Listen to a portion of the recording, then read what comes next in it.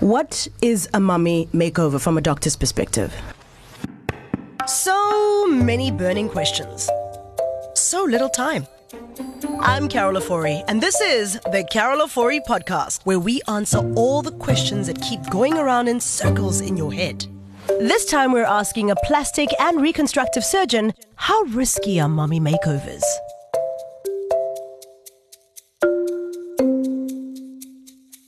In a previous episode of the Carol Ofori Podcast, I spoke to reality TV star Jojo Robinson about the numerous mommy makeover procedures she's had. Jojo held nothing back and told us everything about pretty much every single procedure. I asked her if it was all worth it, and if you'd like to know what she said, listen to episode 2 of the Carol Ofori Podcast. Today, I have the man behind the work, Jojo Robinson's surgeon, Dr. Paul McGaha, who is a plastic and reconstructive surgeon with over 20 years experience from right here in Durban, South Africa. Hi, doctor. How are you? I'm very well, thank you, Carol. Well, thank you so much for taking time to unpack this very popular conversation. I cannot actually be in a room with moms and the conversation of mommy makeover not coming up. So thank you so much for making time to speak to us.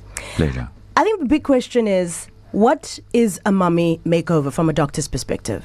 So a mommy makeover really is almost a consequence of pregnancy, Right. Where women have had children, their children are starting to come off their hands a little bit, and they're starting to focus on themselves again. And we have to accept that pregnancy can be quite deforming and have quite a significant impact on the body. There's an impact on the breasts. After breastfeeding, they often deflate and droop and lose size. And with the stomach, with the uterus expanding, with pregnancy, muscles get stretched, skin gets stretched, there's weight gain. Patients often can't lose all that weight. Sometimes patients will come in and say, people are still asking me if I'm pregnant or congratulating me. Wow. And I'm not because Jeez. they've out of got line. people do that. They got no filter. Yeah. And so they become very self-conscious. They lose confidence. And those are the patients that come through wanting those two areas to be addressed. Now, would you say over the past few years, this has been the most popular procedure that most of your patients are coming for? So certainly those two areas are the most common. Not everybody has, been a mom who comes through for that. Okay. But certainly it's often the preceding event has been pregnancy and having children. Yeah. Just out of interest, how long have you been in the plastic surgery space? So I finished training in 2003, so 20 years, Yeah, 20 years. And in the 20 years of your experience, has this been the tummy tuck and the breast lifts, for example, been something that have been around for the past 20 years? Have you found more of interest in this mommy makeover over the past couple of years? Absolutely. The procedures have been around for many, many, many years. Yeah. But the interest and the drive for it has grown. And as patients hear of friends who have had the procedure and things have gone well, that sort of generates the interest and the desire for the operation. Now, who would you say is a good candidate for this? Because I believe that for this is a medical procedure, and a lot of people kind of forget that, in order to go in for a medical procedure, you need to be in a certain, condition health-wise to be even a candidate. So who's a good candidate for a mummy makeover? So we want someone who's healthy, and there are a couple of criteria that are important. Yeah. We look at something called the body mass index, which is a relationship between height and weight, which is just a guideline. Right. And so we don't want people that are too overweight, and the main reason for that is complication risk. So we like people within a certain boundary. We often ask patients to lose weight beforehand, and that just makes the operation safer, and you get a better outcome. Right. And smokers and diabetics are patients that one really wants to avoid. I won't operate on smokers. There's too much risk involved. When you say risk, what is it? Risk in the sense that, someone could die or? Yeah, there's a whole range of complications, but smokers have an increased risk of skin dying. Oh, wow. That's called necrosis. They have an increased risk of deep vein thrombosis. And so they have increased risk of healing problems. So I think patients need to be well informed and have a good understanding as to the potential problems that can occur. Let's talk about the potential problems. I know that a popular one that I've heard from various ladies has been those who've done a lift, either the nipple itself literally dying and going black or losing color and looking strange, as well as I know a friend of mine who did go and do a mummy makeover. She had liposuction first done, and she went into cardiac arrest and died on the table. So I do know the extreme sides, from a nipple dying to losing an actual friend in a procedure. Can you walk us through some of the complications of a mummy makeover? I mean, it is quite a hectic procedure. Yeah. So I just want to separate between the breast surgery and the abdominoplasty, the tummy tuck. Yes. Because they have different risk profiles. Yeah. All surgery carries risk of bleeding afterwards, right, and infection and scar healing problems. So that's universal. Right. So we do take precautions for patients to avoid anything that thins the blood. Is antiseptic precautions that we take to reduce the risk of infection. So that can occur with anything. You have a gallbladder removed, it's got the same risks. Yes. Then there's the risks that are specific for that operation.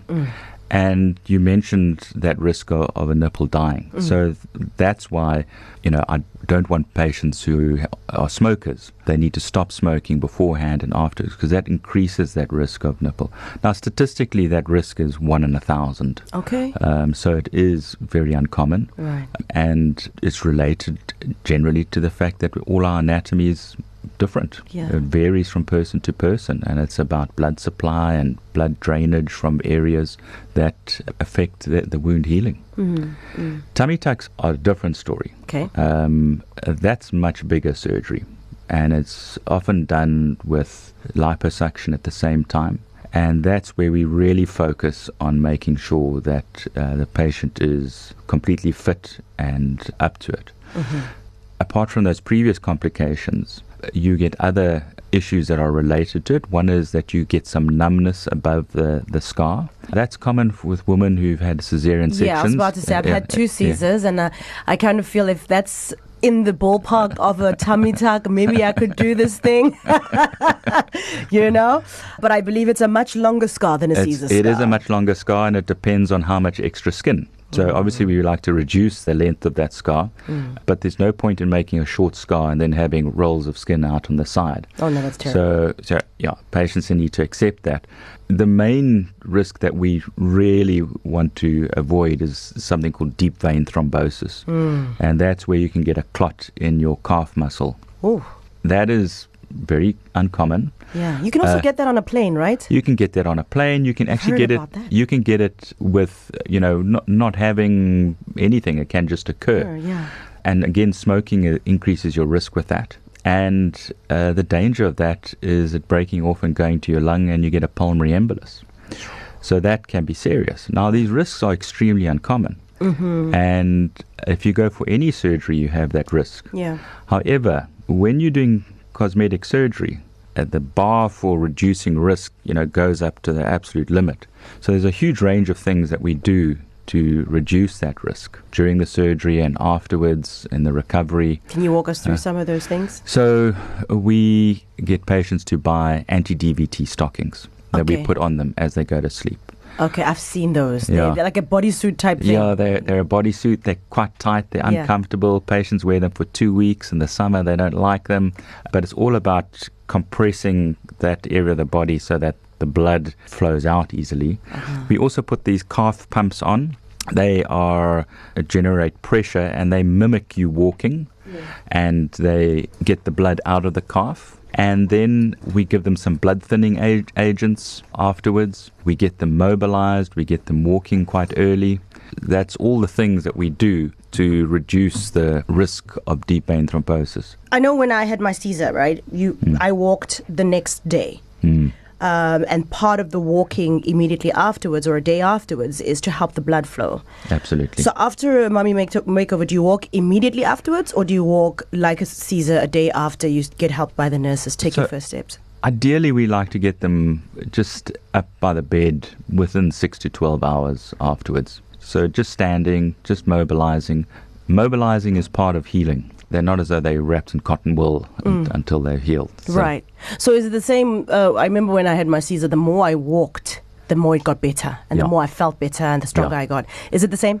Or do you not have to walk a lot? Because I'm thinking it's a... You got to be careful. It's a bit of Goldilocks approach. You want people to mobilize, but you don't want them to do too much. And you guide them through how much needs to be done. How long is the recovery? So let's say I've done a mommy makeover. It's the boobs. It's there's the tummy tuck, and of course the liposuction. Yeah. What is the expectation of recovery?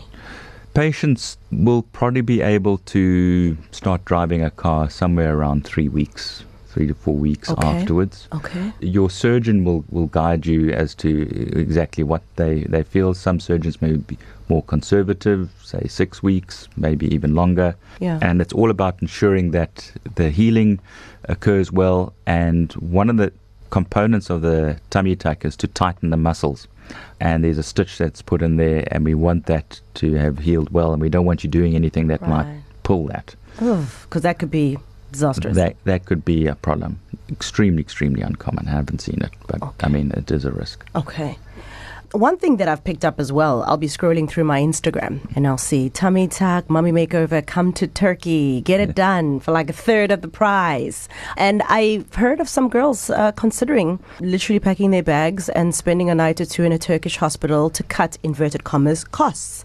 I don't know, for me it just feels weird. What are your thoughts on these Turkey trips for procedures? And have you had patients that have come back and be like, yo, I was botched in Turkey. Please help me fix. And do you touch them or you go, go find another doctor. I'm fine. Thank you. Yeah. So we're talking about medical tourism. It's often driven by a cost factor. And when your currency is strong, you can get things done. I'm not really in favor of it. I do some medical tourism, but I'm very, very cautious about doing an abdominoplasty or anything big, unless the patient can spend a lot of time near me. So if they're going to prepare to spend a month, 6 weeks, close to Durban, so I can look after them and make sure that any problems are sorted out, then one can consider it. Yeah. But the fly in, fly out, the risks are too great, because what do you do if there is a problem? What do you do if you get an infection? On the plane. On the plane. 18-hour flight. Right. There are stories like that. You start leaking, or I don't know. Yeah. I mean, there's a story of someone who developed a complication, and the flight was not halfway to New York, and they turned the plane around to bring the patient back. Just to be clear, that didn't happen in this town, so it wasn't me. Right. But I mean, can happen. Yeah. So there's that Afrikaans saying, goed koop is duur koop. Okay. That's buying cheap is more expensive. Yeah. Excuse my Afrikaans for the Afrikaans listeners. But you want your surgeon to be available, to be able to answer questions, to guide you through that healing process, because you don't want to be stuck. Right, you don't want to be stuck. As we get to the end of our conversation, would you turn someone away if you don't think they need the work they're asking for? Yes. Part of my job is really getting an idea as to whether patients have realistic expectations, whether they understand it. And often I find that patients that are demanding, are under a time pressure, those are patients that I'm wary of. And certainly patients who have body dysmorphia. Yeah, body dysmorphia is quite a scary condition. I think more so for the patient, because they just don't feel happy about themselves. Yeah. And it's not easy to pick up if it's the first time they've seen you.